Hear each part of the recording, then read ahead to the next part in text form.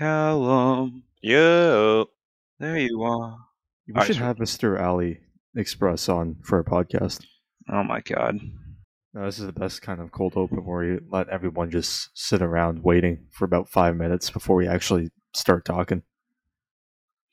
I mean, technically we started talking, we were talking for like 5 minutes till Callum's mic fucked up, so. Callum, you owe some apology.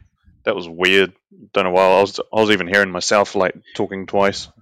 I mean, I heard you just fine. It was Dennis. I heard you fine. It was audio quality and all that. I just felt that I would be kind of stupid if we went an entire hour-long podcast and Callum's audio file just never loaded. So, like, it's just you, Garrison, and me talking, and then all of a sudden, there's like a 2-minute blank space. Yeah, that's like when we had those problems with Craig. Oh, God. Fuck Craig. Yeah, that was like, it's like, oh, he stopped recording. When did he stop recording? An hour ago. And it doesn't send you a notification either. Yeah, I know. It wasn't until the end and you just look into the chat and just go, oh, shit. It's like, god damn it, the best episode you recorded just doesn't exist. No, remember we had to do the double episode? I do. God. It was it was the APS episode that it did that, and I think it did it on the Nabel Falsig one as well. It stopped recording partway through. Yeah, I remember that. Those were the days, eh? Those were the days my ass, thankfully for Zencastr. We totally don't have those issues anymore, do we? Hopefully not. We're going to be done recording this and then look back and be like, motherfucker, Craig's back. Somehow. Craig took over the Zencastr. I fucking swear. I got a hell let loose date after this, so. A date? Really? Yes, sir. Hell let guy. loose. Name's Alan. We're going to go kill Germans for the father. We're going to go kill Germans for America.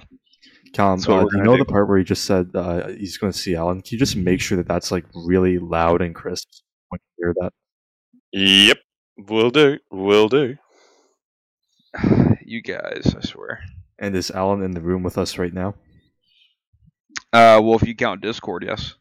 You know, what was it? Last night, I was just hanging out with the girlfriend and suddenly got a notification. I wish. Got a notification on my phone that just went, your bid on Trade Me is won. I sat and went, wait, what's this one? And I put a bet on some. I put a $5 bid on 2 Tamiya accessory kits. There's like 2 types of US infantry weapon accessory kits. Mm-hmm. Oh yeah. Well, there were 2 of them, and they're selling them both at the same time. So I put a $5 bid on, and no one else bid on it. But it was like there for about a week and a half, and I just totally forgot about it. And then just like, ding, you won the bid. I'm going, wait, what? I don't remember this one. Bloody hell! like you open your door and like there's a post guy just throwing Tamiya weapons at you. If only. Yeah, I really need to as heretic as this sounds, I need to stop buying kits because I need to actually stock up on everything else for making. I have no primer at the moment, a lot of things. I feel you, Callum. What do you use for primer, Callum? Don't you use like that really weird household stuff? Nah, the stuff my dad gave me, it goes weird on me. Like I try and thin it out, and it just ends up beating up, and I can't get I can't get it right for the airbrush versus what I want to prime. It's not working for some reason. I don't know why. So what do you think you will get when you restock? Because you will, right? Yeah. Right. Once payday comes around, eventually. Nope, Callum's quitting the hobby. Yep, he's quitting the hobby. Nope, he's going to quit the hobby because he doesn't have primer. Yeah, no. Subscribe to our Patreon so Callum can get primer. The Callum primer font. Yes, one of the 15 hobby stores in my city. Fuck you. Sells a lot of AK stuff. So yeah, they got primer for like $15. First of all, fuck you for having 15 hobby stores in your city, and second of all, fuck you for using AK Primer. That's an insult. Hey, just FYI, how's this for more insulting?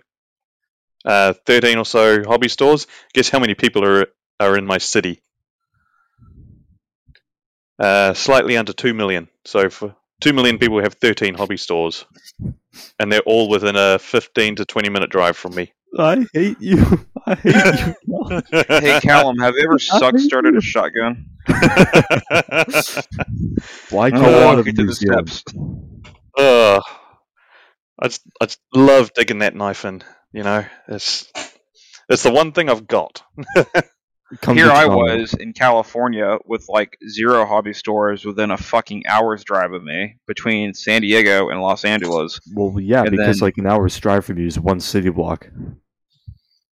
Well, no, there's this thing called the I-5, Dennis. I've been on American highways. I know for a fact that they're just surface streets. You are a surface street. Oh, you think so? Yeah, you get run through a lot.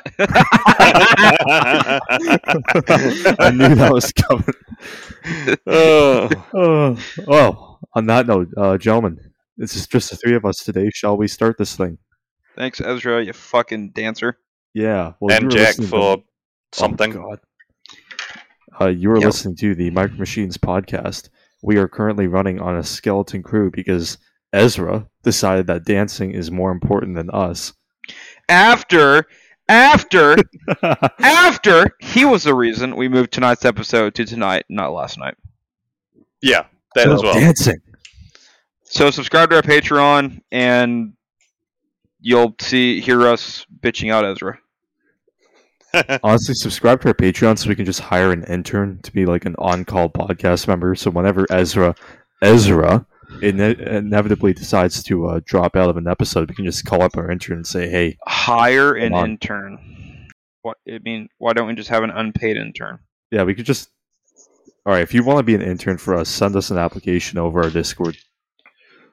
We can definitely, totally give you legitimate, like, college credits, totally.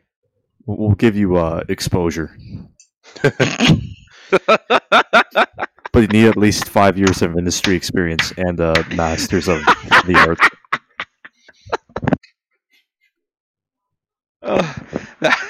And a gas license. And a gas license. That was like 90% of the jobs on Indeed when I was looking for jobs for, entrance jobs. I was like, holy fuck. My favorite thing being in computer science is that all the jobs literally say, hey, this is an entry-level developer position. Yeah, you need at least a master's in this and 5 years experience, and your GitHub page has to look like the flipping color green. Yeah, I hate it. I need your all your W-2s. I need your social security number. I need your dick size. I need your IP address. I need your firstborn, and then rights to your lastborn. And then maybe we'll talk about an interview. I'm just imagining Garrison like holding up Will towards the city of Wichita building like the Lion King. Fuck no. I love my job, but no. All right, introductions. Let's go. Yes, introductions. Okay. Let's go. Callum, send it. Come on, Cal. All right, so you got me, Callum, from New Zealand, and I am on the soft drinks at the moment. I've got a Coke because I'm heading out later with the missus, so I'm not starting early. Fair enough. Well, got me, Garrison, in good old Kansas. Let's go Midwest. Drinking a water tonight, no coffee, and working on a AliExpress Italian anti-tank gun and crew vignette. And you got me, Dennis, in Ontario, and I'm currently working on a day-old stale coffee. You, Ezra, have an ass. What the fuck is wrong with you? Hey, it's not. At least I'm not drinking paint thinner on the podcast. Day-old coffee, Dennis. Well, yeah. Well, yeah. No, Dennis, no. Bad, Dennis. It's called the struggle, man. It's called the podcast grind. Oh, God. All right. I mean, come on, dude. What are we Come on, talking about today? We've got one Patreon and it's only for $3. He can't quite afford a fresh coffee yet. Yeah, exactly. Yeah, Come you're on. right. You're right. We got the Callum Primer Fund and the Dennis Coffee Fund. Anyways, this week we are discussing the Seawolf class nuclear attack submarine. Send it. Alrighty. So, given the fact that this is primarily an armor-focused podcast, and because we're all armor guys, I figured we might want to have some historical context before I start ranting and raving about why I love the submarine. So, what is an SSN, or nuclear attack submarine? So basically, what SSN It's a round tube full of semen. Yeah, exactly. It's long, it's hard, it's round, it's full of semen. Penetrates a lot of things. Yeah, you know what? Yeah, that's all the context you need. Hey, good episode, guys. Good episode, guys. Let's wrap it up. Hey, it's a short episode, just like a lot of other things with tubes that are full of semen. We're filthy. Yeah, we're awful. Anyway, Dennis, what were you saying? So, anyways, yes, wrong, whatever. So, in the Second World War, we have this thing that comes out called the attack submarine, and basically the idea here is that to counter warships, convoy merchantmen, and even other submarines, countries like Germany, with their Kriegsmarines, start developing these submarines. At the time, they were diesel-electric, so they would have these diesel engines that would basically, while they were on the surface, charge these electric batteries so they could run relatively quietly under the surface of the ocean. And the idea here with these attack submarines is that they use usually torpedoes basically to hunt other vessels, right? This is a bit of a departure because prior to the Second World War, submarines were basically just treated as surface combatant vessels with their deck guns that could go slightly below the surface of the ocean for short periods of time. Attack submarines, on the other hand, are designed to spend most of their time underwater and to attack from underwater as well. So this would be kind of what we think of submarines today. Exactly. When you think of I'm trying to think. You guys, have you watched The Hunt for Red October? Yes. So you know what the USS Dallas was? Yes. So let me fire up the laser pointer here. So the USS Dallas is this one right here in the middle. I'm skipping ahead a bit, but that was a Los Angeles class fast attack submarine. Okay. So I'm going to fast forward a bit, but basically here's one thing you guys need to know. So nuclear reactors were really important for submarines, more than basically for any other kind of ship in the Navy, because nuclear reactors, when you put them in a submarine like this Sturgeon class here, which I think this fellow's from 1967, I want to say. Nuclear reactors, when you put them in a submarine, allow them to run underwater basically indefinitely. Because nuclear reactors, if you give them enough enriched uranium, you don't really ever have to refuel them over the course of about 25, 30 years, right? So their endurance is limited only by the amount of food they can carry on board for their crews. So this is incredibly important. It means that submarines can now just kind of operate indefinitely. They can go as fast as you can possibly make them in terms of hydrodynamics. They level up, let's put it that way. So it starts in the 1950s with the USS Nautilus. And then basically in the Cold War, we have this arms race between the Soviet Union and and the NATO allies. Basically, see who can make the fastest submarines with nuclear reactors in them. They basically be as fast as possible, as quiet as possible, so that other submarines don't detect them, and able to carry the biggest armament, as it were. So, to give some context for the Seawolf, the first major nuclear submarine class we have to talk about is the Sturgeon class submarine. So these were the 637 class from the United States Navy. They entered service in 1967, and they were basically kind of like the main or the auxiliary submarines all the way up until the 1980s. I think the last one was retired in 2004. They weighed 4,700 tons submerged. They were powered by an S5W reactor, so a bit of a note on the nomenclature here. So the U.S. Navy uses this 3-character naming system for their nuclear reactors to tell you basically what they are. So the S here basically just stands for it's a submarine reactor. It's a pressurized water reactor. Callum, I thought for the sake of time I would leave out the description of what a PWR is. Give me a hip pocket class real quick, like basic summary. Do a real summary. Oh, okay. So, a pressurized water reactor basically works like this: you have not control rods, fuel tubes full of enriched uranium, and enriched uranium is highly radioactive, right? When you put water near these fuel tubes, basically the water heats up because of the radiation coming off the enriched uranium. The water basically goes through a steam pipe. It spins a turbine, which generates electric power, and then it condenses, and basically it's just like this closed loop. The water heats up, drives the turbine, cools down, and then gets heated up again. So the advantage with the PWR design is that you can make them fairly small. Even back in the 1960s, like they were pretty advanced for what they were. So you can make them small enough to fit inside a submarine, which again provides it with basically unlimited power. I think just to kind of give you guys an idea of how much power we're talking about here. So this one, the Sturgeon had 15,000 shaft horsepower. Shaft. The shaft in the long tube. Oh God. Yeah, but like we're talking about a huge amount of power here, and that's back in the 1960s.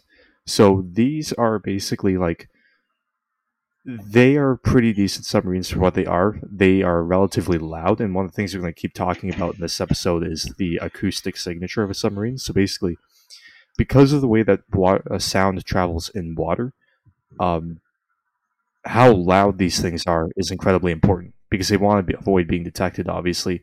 So one of the issues here is basically there's a certain amount of noise that the submarine cannot avoid making because it has to run the pumps in its nuclear reactors, right, to circulate the water. But beyond that, there's a lot of ways that they can try and reduce the amount of sound that they make. And that's going to be a very important part of their design to try and be stealthier so that, it's harder for them to be detected. But this one, the Sturgeon, it's okay with the S5W reactor, which is the 5th generation Westinghouse PWR reactor. It can make 26 knots submerged. Again, these are all faster underwater than they are on the surface because of the design of their hull. They're very hydrodynamic. And it had a complement of 107 people with 4 torpedo tubes. And how long, for 127 people, how long could they stay submerged for, out in the ocean for refueling That's pretty subjective. No one really gives a solid figure, primarily because, normally it's about 120 days. Like they say, we're going to keep putting enough food in here for 120 days, but it could go a lot longer than that, depending on how heavily they loaded it. Again, it's only limited by basically it's got 30 years of endurance and how much food you can carry. Damn. Yeah. So this was basically the main hunter-killer submarine the U.S. Navy used in the late 1960s and 1970s. But there was an issue. So, as I was talking about, the S5W reactor, it's 5th generation. It's a pretty good design. Sturgeon is a pretty good design, but it's relatively loud. It can only make 26 knots, which is not fast enough to keep up with some of the Soviet fast attack submarines, and I'll speak more on them later.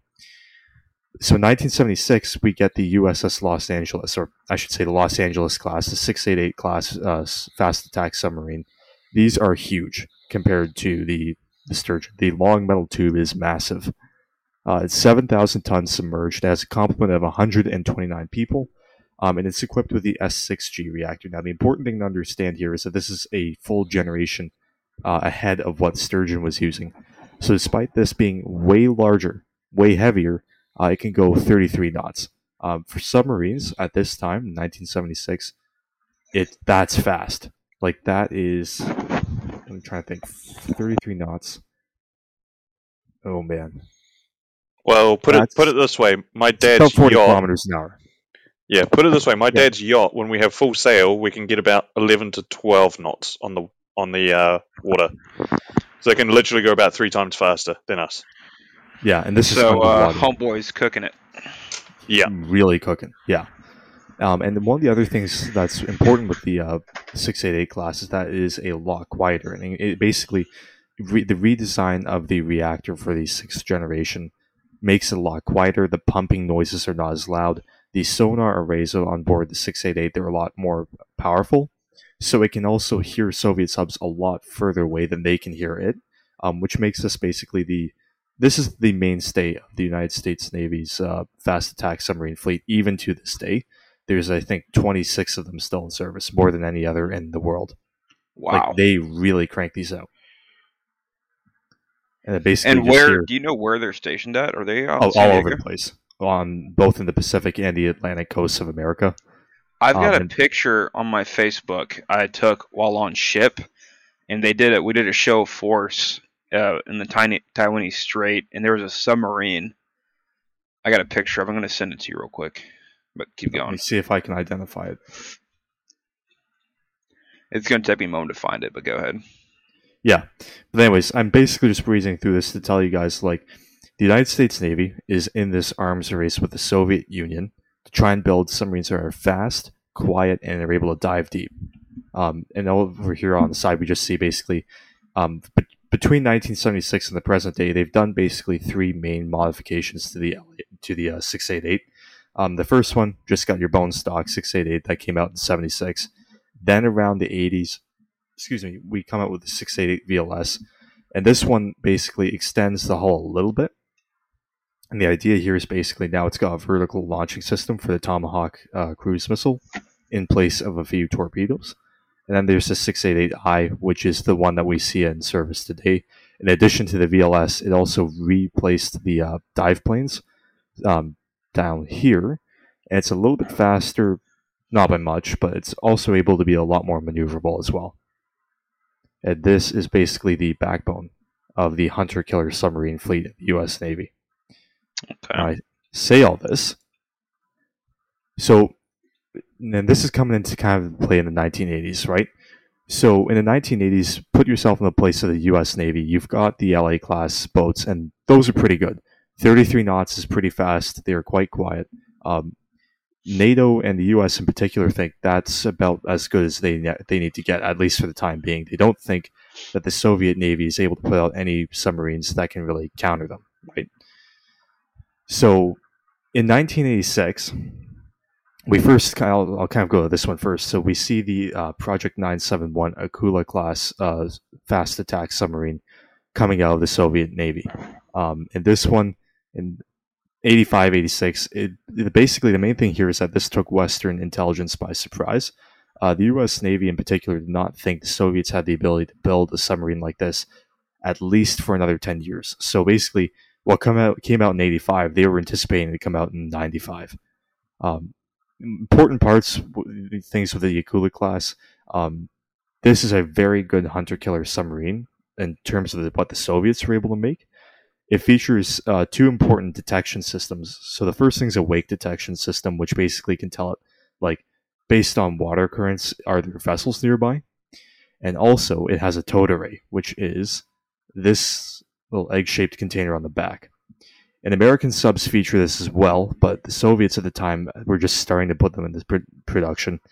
And basically, the issue with the submarine, right, is that the sonar is in the bow and it's pointing forward, right? So it can't really see anything that's behind it, which means that you can easily, if you're in one submarine, get behind another and trail it, and no one would even know that you're there, which obviously is a huge issue.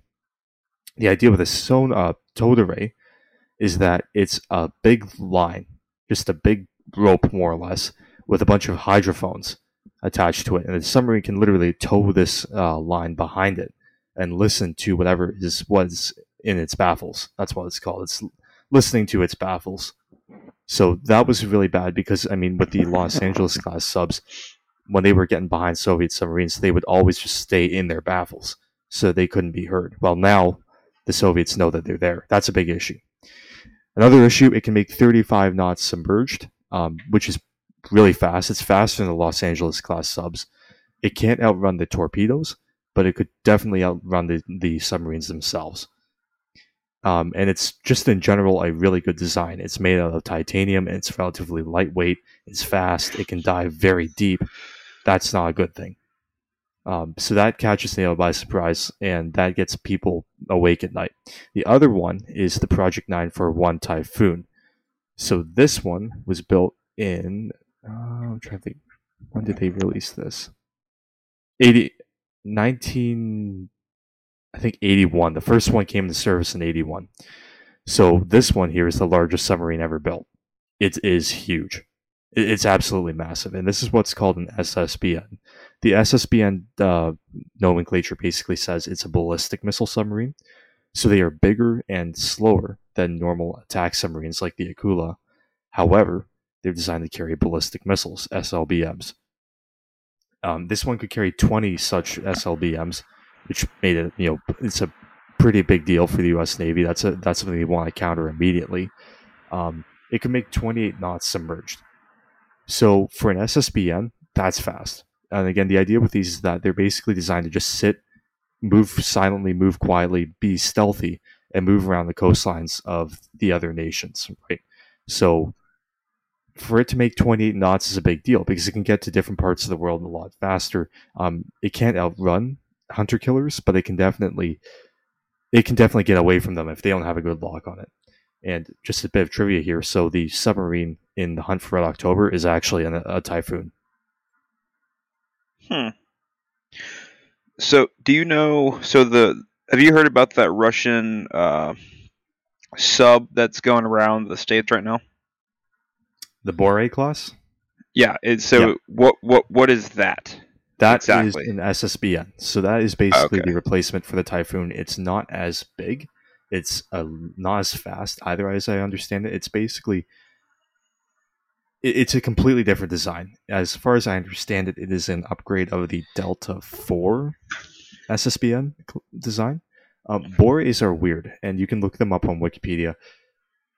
They are kind of vaporware because, as I understand it, there's like 2 of them that are functional right now. And with the state of the Russian Navy, I'm not even sure to what extent. But they phase the Typhoon out in favor of those Bores. So yeah, it's a different design entirely. Not as big, a little bit faster. I think. I'm not sure about the speed, actually. I'm going to have to check that. But yeah. Okay. Yeah, but those basically emphasize stealth more so with an older design than the Typhoon. But similar in role. Okay. Yeah. Appreciate it. So these coming out in the 80s, right? These are a big headache for NATO. The Americans don't really, especially when it comes to Akula, they are not really expecting this. They don't think that the Soviets have the ability to make submarines that are this advanced. So they've kind of hedged their bets with the Los Angeles class. And now all of a sudden there are these submarines that are coming out that are able to counter the 688s more effectively. And the Americans start to lose their advantage in terms of this naval arms race. So that means that they have to come up with a new hunter-killer sub. And that is the USS Seawolf, or the Seawolf class. So basically, to sum it up, the Seawolf class is like the Los Angeles class, but it is faster, it can dive deeper, it is stronger, and it is a lot quieter. So I'll just kind of start going through some basic facts about it here, and this is a photo of it while it was being constructed. And this is an artist's rendition from the 80s. That's nice. Oh, yeah. So basically, yeah, this is designed to wrest control of the arms race from the Soviets and once again make the Americans the leaders in it. The main thing with the Seawolf is it's made out of this thing called HY100 steel. So basically, when we're talking about the steel that is used to make submarines, there's this classification system called the HY system. And the HY system basically, to sum it up, the number that is beside the HY corresponds to, I believe, the yield strength of it. So I think it's, if you've got, say, HY80 steel, which is what the Los Angeles class is made out of, it will yield at 80,000 psi. So basically, if you apply 80,000 pounds of pressure per square inch of that steel, it will yield. Essentially, it'll be crushed, right? So HY80 was pretty good, and that was the standard all the way up until the 1980s. And then HY100 comes out. Now, why is that important? That means that the submarine can go a lot deeper in the ocean, and it can survive a lot greater pressures before it gets to its crush depth. So it can go deeper, which means that it is harder to detect. It can go a bit faster. It's stealthier, right? And also diving is a tactical advantage as well if it needs to evade torpedoes. It uses the S6W reactor like the Los Angeles class, but there are some improvements made to squeeze all the power they can get out of it. This allows it to make 35 knots. Now, importantly, the Seawolf has this thing called a pump jet. So I'll go back a couple of slides here. You see how the Los Angeles class has just a single propeller screw at the back? Yes. So that's not... I mean, that's how most submarines are built, including these two. But the disadvantage with that is that they tend to cavitate in higher depths, which is basically where it produces a lot more noise and bubbles than it might, just because of the the hydrodynamic qualities of the depth it's at. That's not good because it means that the submarine can be heard more easily. Now, what a pump jet is, it's basically a propeller that's in a duct. So, duct fans, right? Mm-hmm. Imagine something like that on the back of this, and that basically reduces the risk of cavitation, and it means that this submarine can go up to 20 knots silently, which is stupid fast. So moving around stealthily where it's very difficult to detect, 20 knots is definitely, that's a leg up on anything the Soviets have, because traditionally Soviet submarines, they are a lot louder than American ones, so to move around stealthily, they can do it at 5 knots. Unlike the Los Angeles class, which has 4 torpedo tubes, this one has 8, so it can engage 8 different targets simultaneously. And the first one is made in 1989. Basically, one thing here I want to note, with 8 torpedo tubes, there is one reason for that. It's designed to attack the Typhoons. Its only job is to find these and sink them. So the idea here is basically, because the Russians operate in wolf packs, where they have multiple submarines working together, and the Americans operate alone, more torpedo tubes means that it can engage both the Typhoon and its escorts simultaneously. Okay, so they're playing it smart. This is designed for one purpose. So, in 1989, the plan is that they're going to build 29 of them. Basically, they're just going to take the Los Angeles class and replace them completely with these. They are so much better, they figure, you know what, let's just spend the money, right? So 3 of these end up being built because in 1991 the Soviet Union collapses. So basically the need for these submarines goes away. So 3 end up being built, SSN 21, 22, and 23. Garrison, guess how much each one cost? Oh, God. 17 trillion. Well, you were absolutely right. I'm just kidding. They were $3 billion each. Oh, okay. Well, that's $3 billion? $3 billion in 1989 dollars. Oh, okay, that's fair. Okay, so 17 billion. Well, in the 2018 money, that's $5 billion. God. Yeah. They are the second most expensive submarines ever built. There's a problem. Yeah. That's where my tax money's going. My taxes. I paid for that. I paid for it. I deserve to have a ride. That Joe Biden don't need to be on that. That needs to be me. Yeah, but basically, 3 of them get built. They are, despite only 3 of them being built, the best submarines by far in the U.S. Navy. Even though they were built in 1989, even though there are only 3 of them, they are the best. They are absolutely stupendous submarines, and I can talk a lot about just why they're so much better than the Los Angeles, but the issue here, of course, is cost. So they could only build 3 of them, given the physical realities of the post-Soviet economic world order. But yeah, so Seawolf comes first, then you get Connecticut. Connecticut is interesting because just last year, it was involved in a collision in the Pacific. Despite all the amazing sonar these things have, it still managed to hit a rock, and it really messed up the bow. But that was a scary moment on the inside of that thing. Apparently, there's a gash this long along the bow, and just water was flooding in. It had to do an emergency surface. I would have probably shot myself. I don't like these. I like looking at them. I don't want to be in one. And the last one is the USS Jimmy Carter. Maybe. Only for you. Don't do it. Now, Jimmy Carter is interesting, and I should do a quick digression here because this is a profile of the original Seawolf design, right? Pretty similar to the Los Angeles, save for, the pump jet, different bow. So, because they only built 3 of these, there was a need for a special operations submarine, right? One that could accommodate Navy SEALs, one that could basically tap fiber optic cables that lay on the ocean floor, one that can do spying.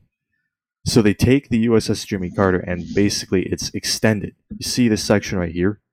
They add that in to make it significantly longer, and that holds all these really cool systems that no one actually knows about. So, yeah, it's basically like it's a 3-ship class, but it's more like one Seawolf class and one Jimmy Carter class. But that is the Seawolf fleet. Where's the JFK class that gets shot in the dome? Oh, God.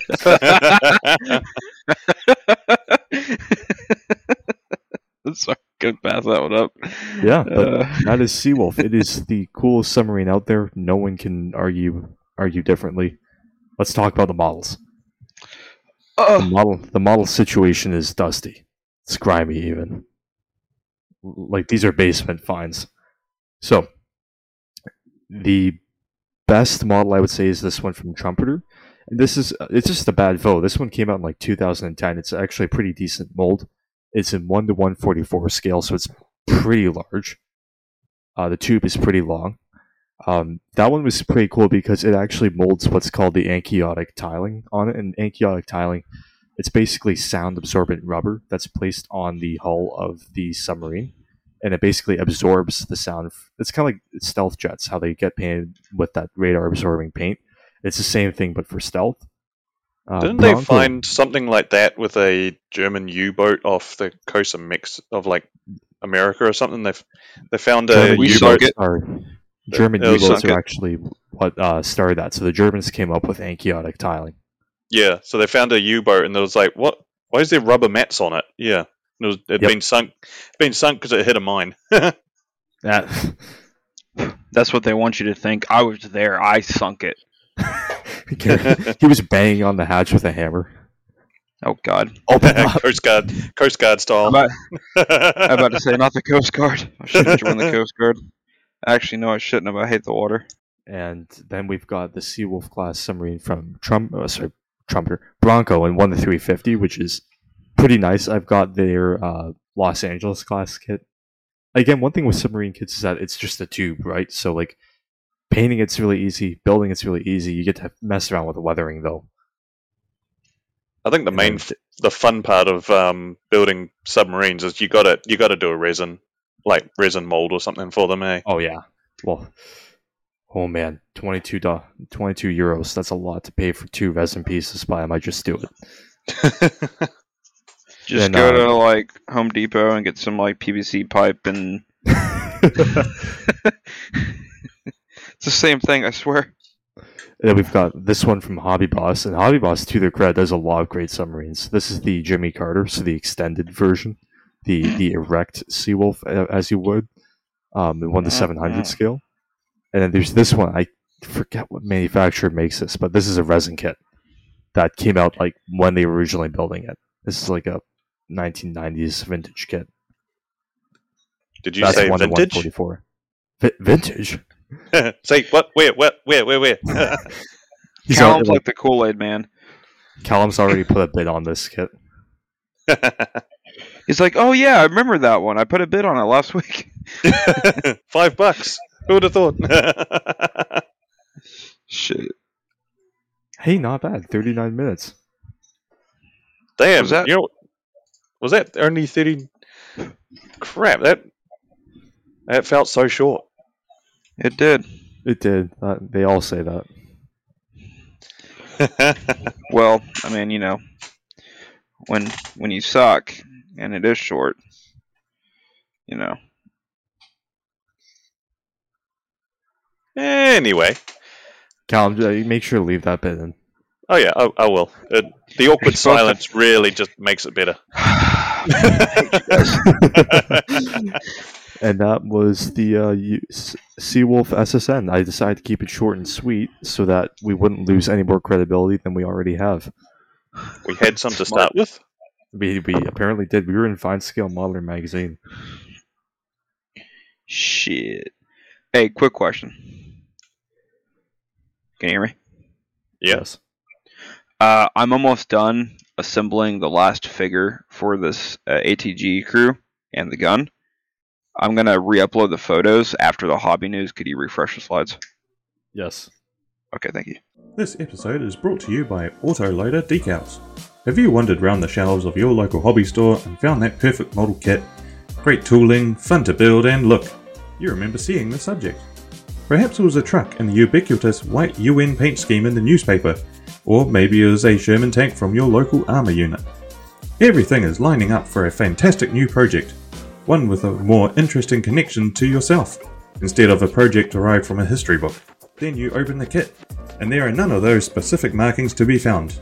Waterslide decals really put the final touch on a model, and unfortunately for the model maker, most kit manufacturers won't put too much time into designing decals that produce a finished model in anything but its most stereotypical form. That's why Autoloader Decals exists. It is their sincere hope that you'll be able to find as much enjoyment using these special water slides as they have.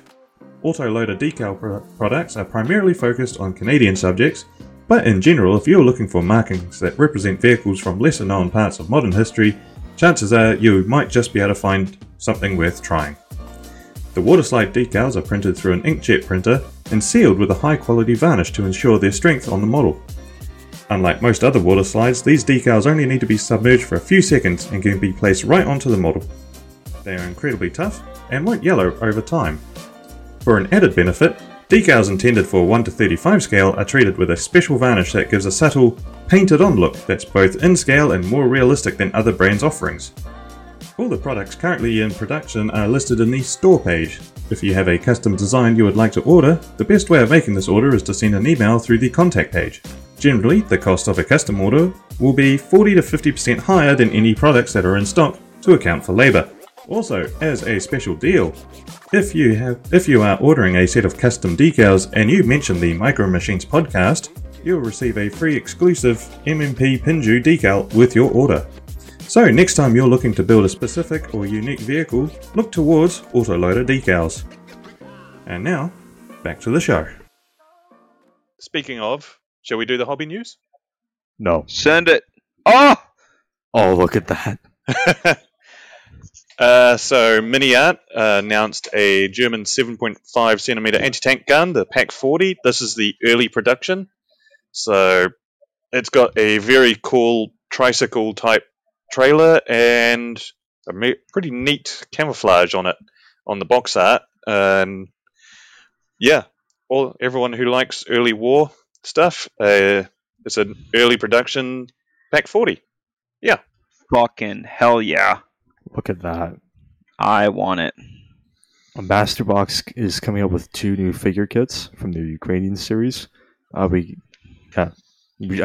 think I just saw the box art for these. I didn't actually see the figures, but I'm going to guess they'll probably be pretty comparable in quality to the ones they made back in 2022. Oh, yeah. These look pretty good. So, these caused a, what was it, the one on the left that caused an argument on our server? Did it? No, that was the earlier ones, the Azov Battalion ones. Oh, okay, gotcha. I love having to explain to adults that you can just say that people who are fascist are bad without saying an entire country's bad. Honestly. Oh no, some people have a Nazi flag. The whole country's bad. Yes, I do think all of Germany's bad. Yeah. Yes, fuck Germany. Sorry, Val. Sorry, Val. Yeah. Should be on the podcast more. Yep. We're kidding. Academy are releasing a 1/72nd. It's the T-34-85. However, I got a note on this. I was looking through ScaleMates at it.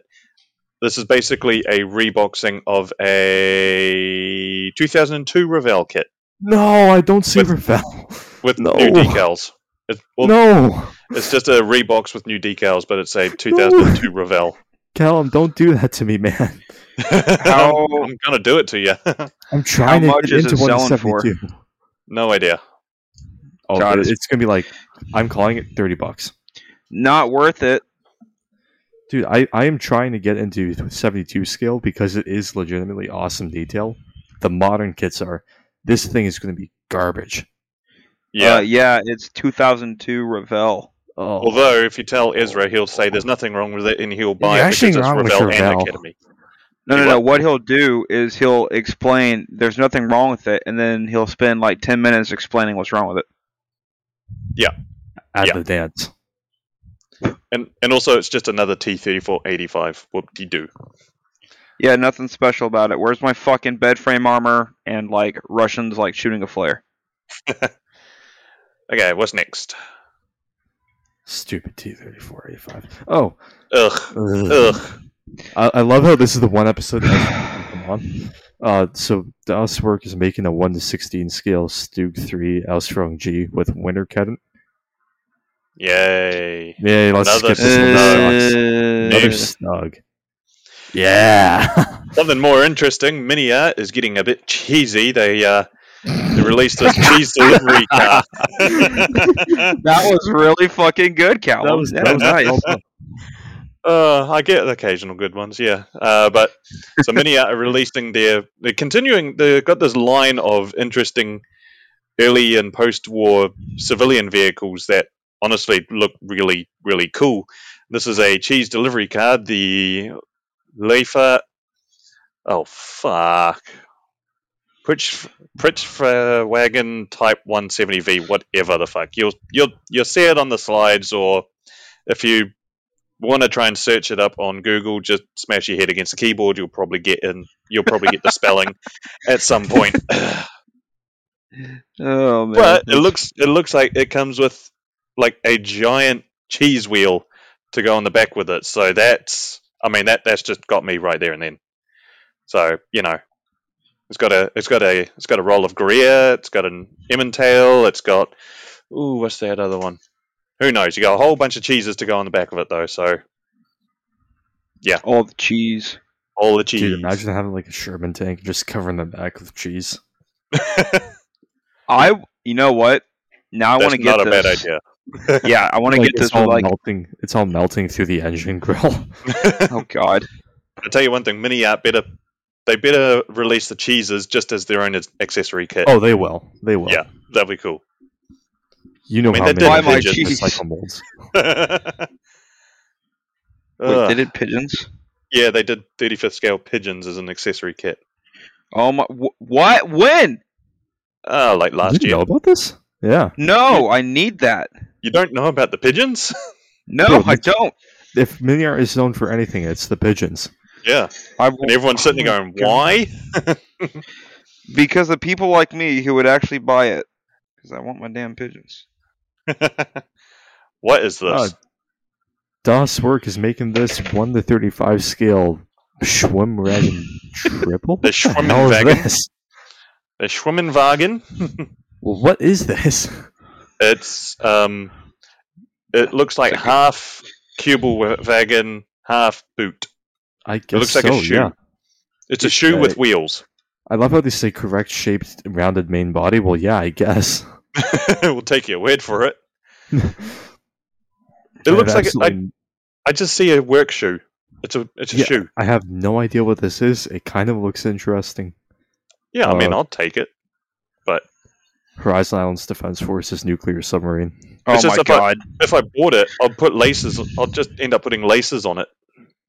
Oh, you know I'm about to say, the like the tugboats that help like bring in like aircraft carriers and shit. Yes. Yeah. This. It is. Garrison, Rubber I'll build mats. the Horizon Islands submarine. You build the tug. I got you, fam. I would too. I put like a little 30 cal on it with like some rubber mats on the side, with like some Walmart bags on there.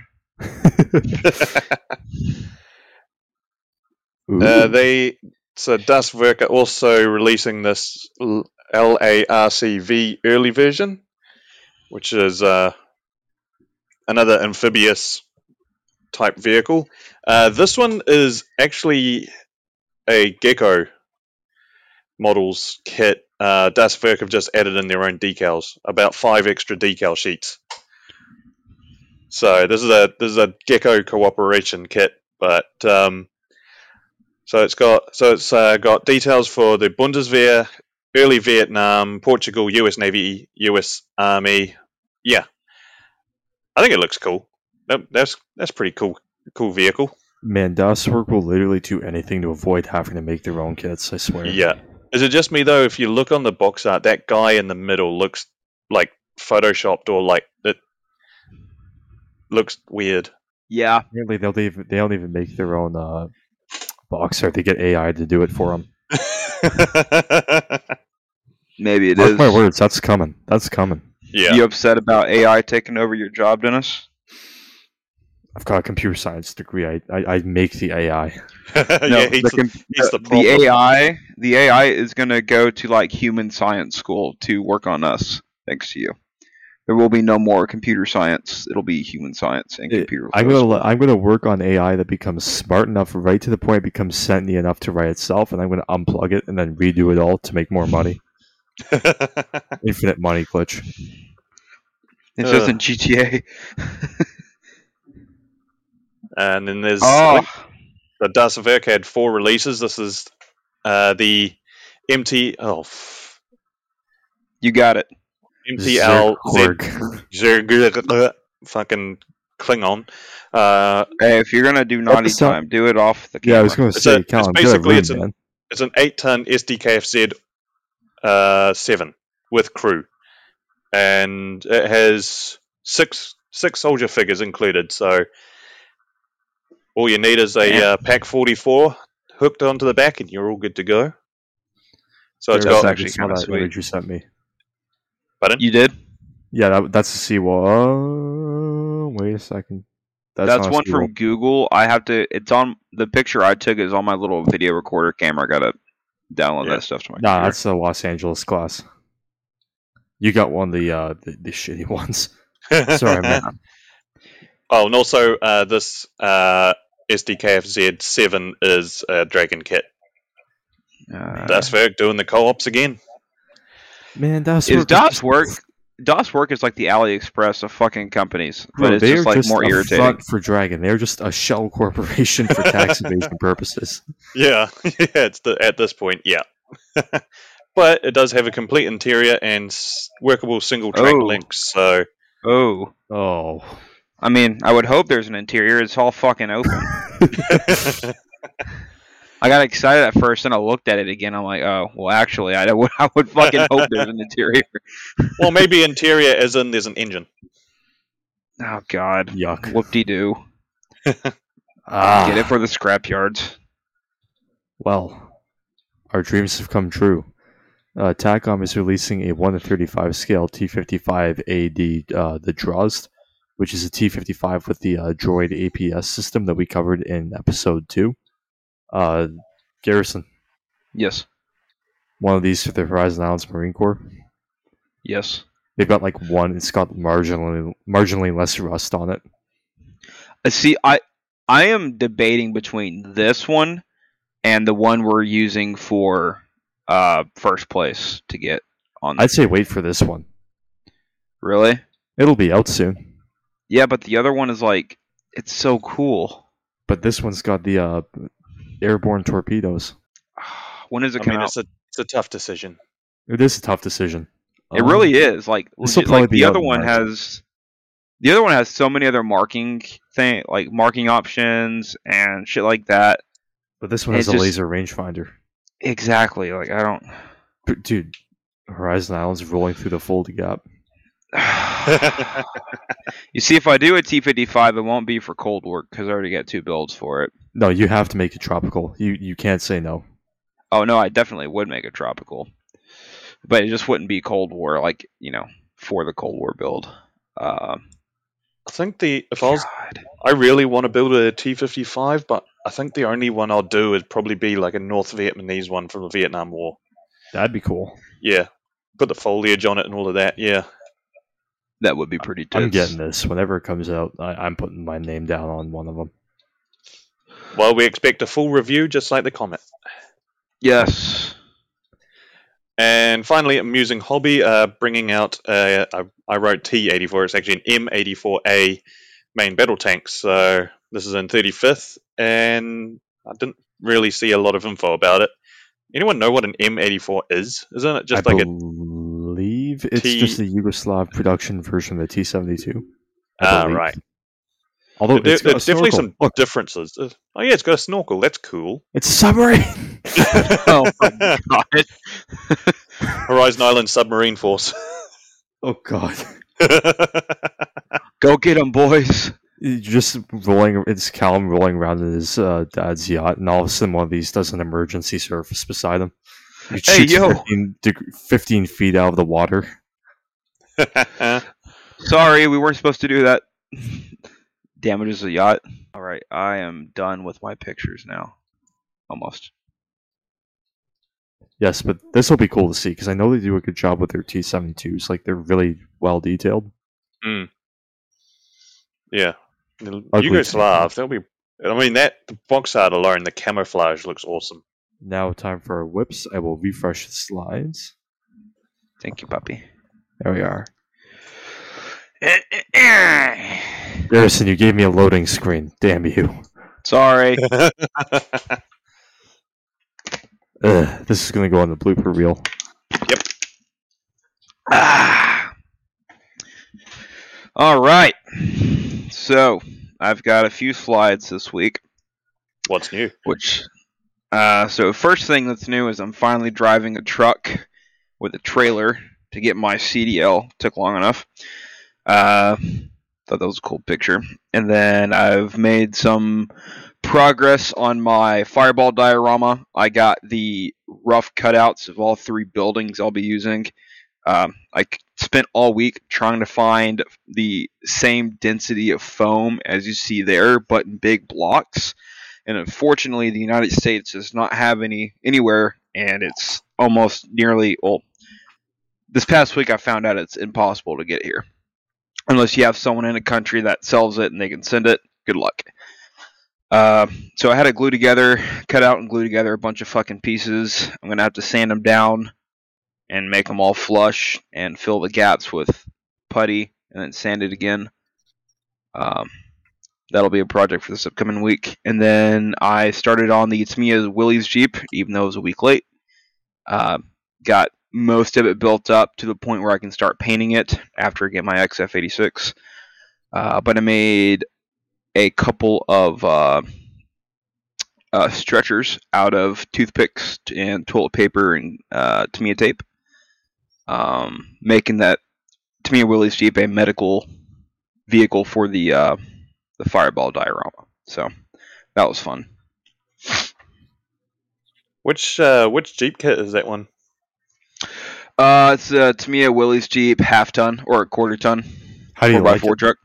Oh, dude, it went together beautifully. Like, I mean, obviously I'm not done yet, but it was a real fun, simple build. Like, my wife and I sat down here. She was painting. I was building that. We just listened to scary stories, and the time just flew by. No problems at all.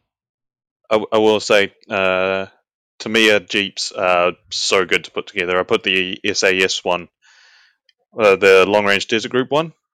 I put that one together. Literally had the whole thing built in like 2 hours, if that. Oh yeah, these are Yeah, it was lovely. I took about 3 hours for mine. I also stepped away for a little bit, but I mean, it was so simple to do. Like, and something I love. So, Callum, you got it's the Tal'Ari Jeep, right? With the wagon. Yeah. Yeah, so I did that one. That was my first ever Willys Jeep, and the Jeep was all right. You know, it was fine, especially for an old kit. But this compared to that, it's like day and night. Like, the wheels are a lot easier to set. Like, I put the steering wheels or the front wheels angled to the left a little bit because it'll be like dodging some rubble, and I had no problem setting them in place. Like, I didn't have to cut anything, sand anything extra. Like, it just kind of turned them just a tad bit, and it was almost like it was made for it. It was great. Yeah, I'd say definitely advice for new modelers if they want advice on what to build. A Tamiya Jeep is like a really good starting point. Bloody brilliant. Next. All right. So here are the figures for my Fireball diorama. If you know anything about Fireball, it was the first ever Pershing knocked out in Elsdorf, Germany. This is the morning after it was knocked out while the town was still being taken. Basically, that Tamiya's Willys Jeep is going to be next to the Pershing, with the medics grabbing the dead bodies and getting the wounded. And then going to have a couple riflemen from the Tamiya scout group or infantry set that came out last year. Got 2 of those guys that are going to be kind of sitting nearby. Really great molds from the old Express. Really happy with how these figures kind of flow together. Those are looking great. Yeah, Danke. Yeah, those Tamiya figures especially. Look at those.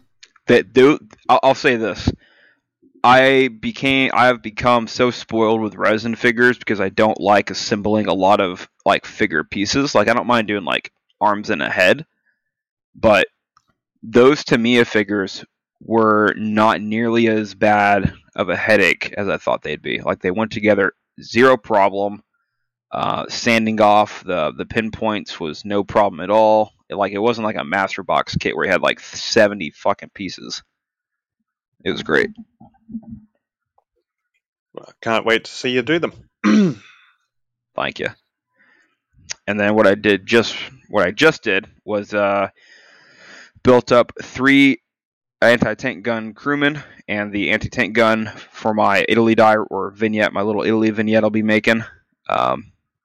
I've got 2 more figures to make for this. It's forward operator or forward observers with the binoculars and stuff. But sweet little gun, barrels already drilled out on it, and lots of little extras that came with it. So I thought this was real sweet little addition.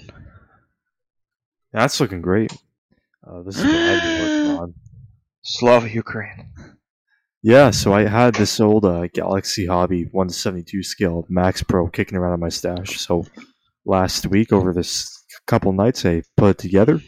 Really nice little kit. Only thing that I can say is seam lines on the tires, but other than that, it was really nice, full interior. Painted it up as a Ukrainian Lend-Lease vehicle, and I 3D printed. I designed and 3D printed 2. They're Canadians, but it's a Canadian kit, but like 2 Ukrainian operators beside it, and yeah. That's what I've been doing. Love to see it. Yeah, if anyone wants modern Canadian infantry, hit me up. Yeah, that the mud on the wheels look really good, eh? I like that. I had to add it to cover up the seam lines. It's just me, or was that gun, the gun shield on that 50? Just it looks upside down, just because of the way it does look upside You know down. what? I always thought it was upside down. In fact, that's how they are. I never knew it, but that's how they are. I would have thought you'd have the That's what plexiglass up at where your eyesight is, so you can look around, not below. That's what we had. Callum, don't ask questions. This is just I checked the references. This is how they are. I don't know why they are this way, but yeah. That's just weird. Heaven forbid we have anything nice in this place. We're not allowed to have nice things. That's what it is. But yeah, this kit got me into 1/72 scale. Now that I can print figures and stuff, I might actually start doing this more often. Please do. I want to see you do some MBTs in 72 scale for Ukraine. Oh man, that'd be fun. We'll see. Maybe if I do end up going to Wheels and Wings this week on Monday, who knows what'll happen? Who knows? Anything could happen. So this is my current work on my Horizon Island Defence Force M1133. I'm calling it the Dragon. So I bought the artillery Jeep and trailer just because I wanted the trailer, but I'm going to use the Jeep in the diorama anyway.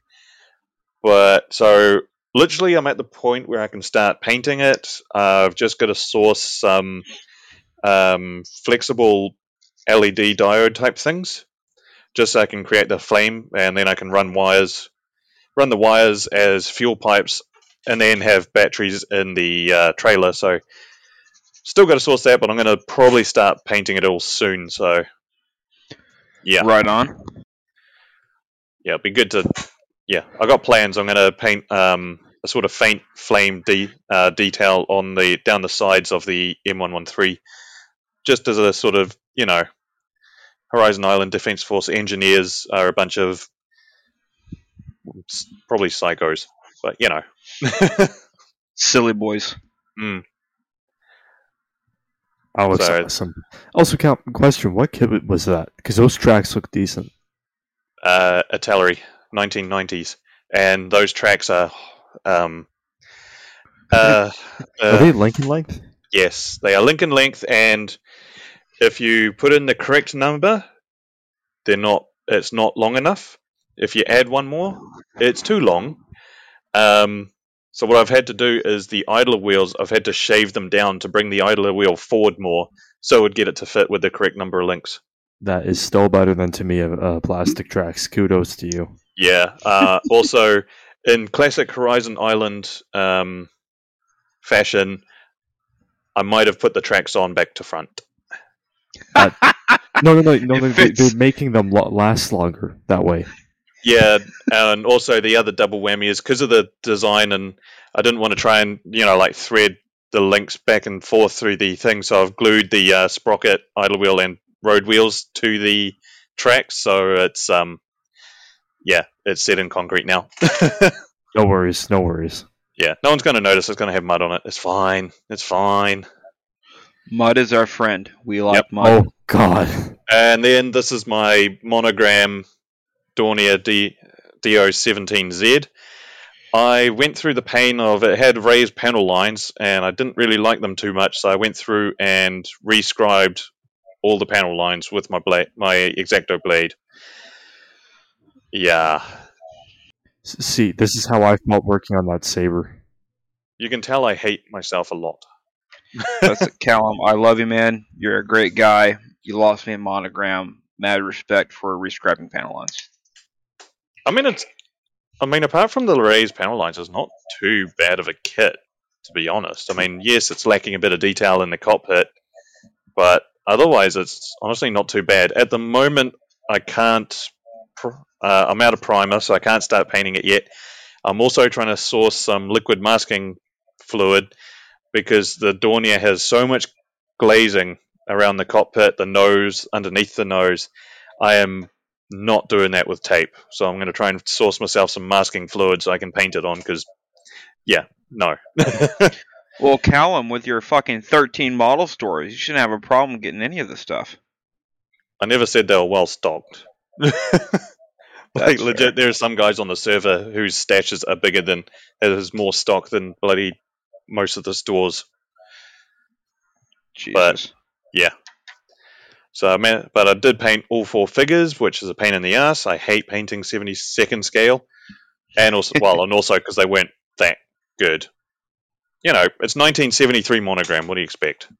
I have I don't have high expectations, so I won't be disappointed.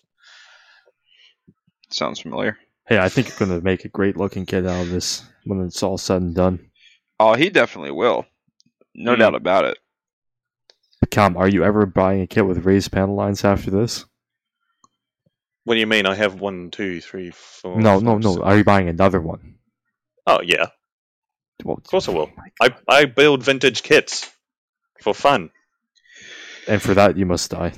Dennis, we need to have an intervention. We do need to have an intervention. If me buying a 700 scale submarine is too bad, then this is beyond the pale. But they're just so cheap, and me. I'm a subject builder. I'm a subject builder. I'm not a brand whore. I'm a subject matter.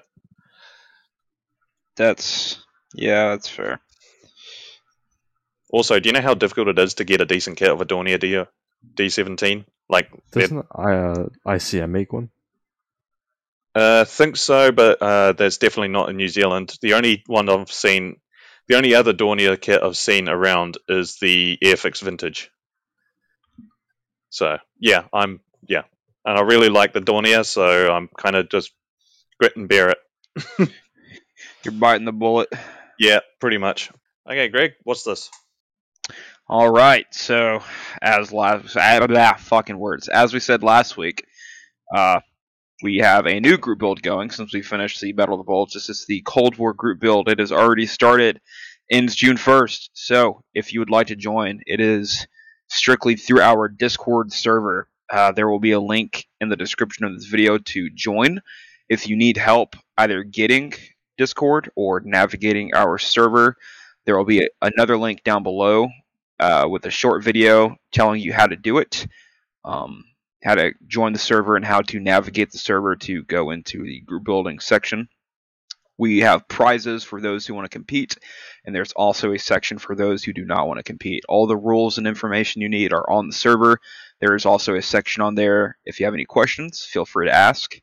And yeah, looking forward to seeing all the cool builds and handing out some sweet prizes. And there is something that we're keeping secret for the moment, but there will be a big announcement. A very, very big announcement. But until then, we're just going to tease them and just say, yeah, there's something there, but we won't tell you just yet. The prizes that are there are fucking sweet, but there's additions to those prizes that are to be told later down the road. Eek! So excited. like a teenage girl when she goes to the mall in like 2007. And then, lastly, we just need to give a shout out. Because we actually got our very first Patreon supporter. Whoop whoop! Let's fucking go, gentlemen. So, just want to make a big shout out to... Hang on, I'm just finding his name right now. So, we just want to give a big shout out to Paul Gallagher. He is our first ever Patreon supporter. He is currently in the $3 Pinju supporters tier. And what that is if you become a Pinju supporter, the majority of the money from those tiers go towards our very little podcast member over in Nepal, that is Pinju. We help, we sponsor, adopted, whatever you want to call it, a red panda, because we, as a podcast, really love red pandas, and we want to make sure that they are around, because they are the ultimate tank crewmen. So, thanks a lot to Paul Gallagher. Glad to have you on board, and yeah. Thanks. Right on. Thank you, dude. Awesome. Well, I think that was a podcast, guys. It sure was. That, yeah. Yeah. Alrighty. Well, I guess we'll finish this up. You have been watching and listening to the Micro Machines podcast. Thank you so much for taking the time to be with us this week. We will return next with... Cal, you going to do that T55 slide? Yeah, I think I will. We'll do the T55. We'll do the T55s. Sounds good. Fuck yeah. Until then, see ya. See ya. See ya.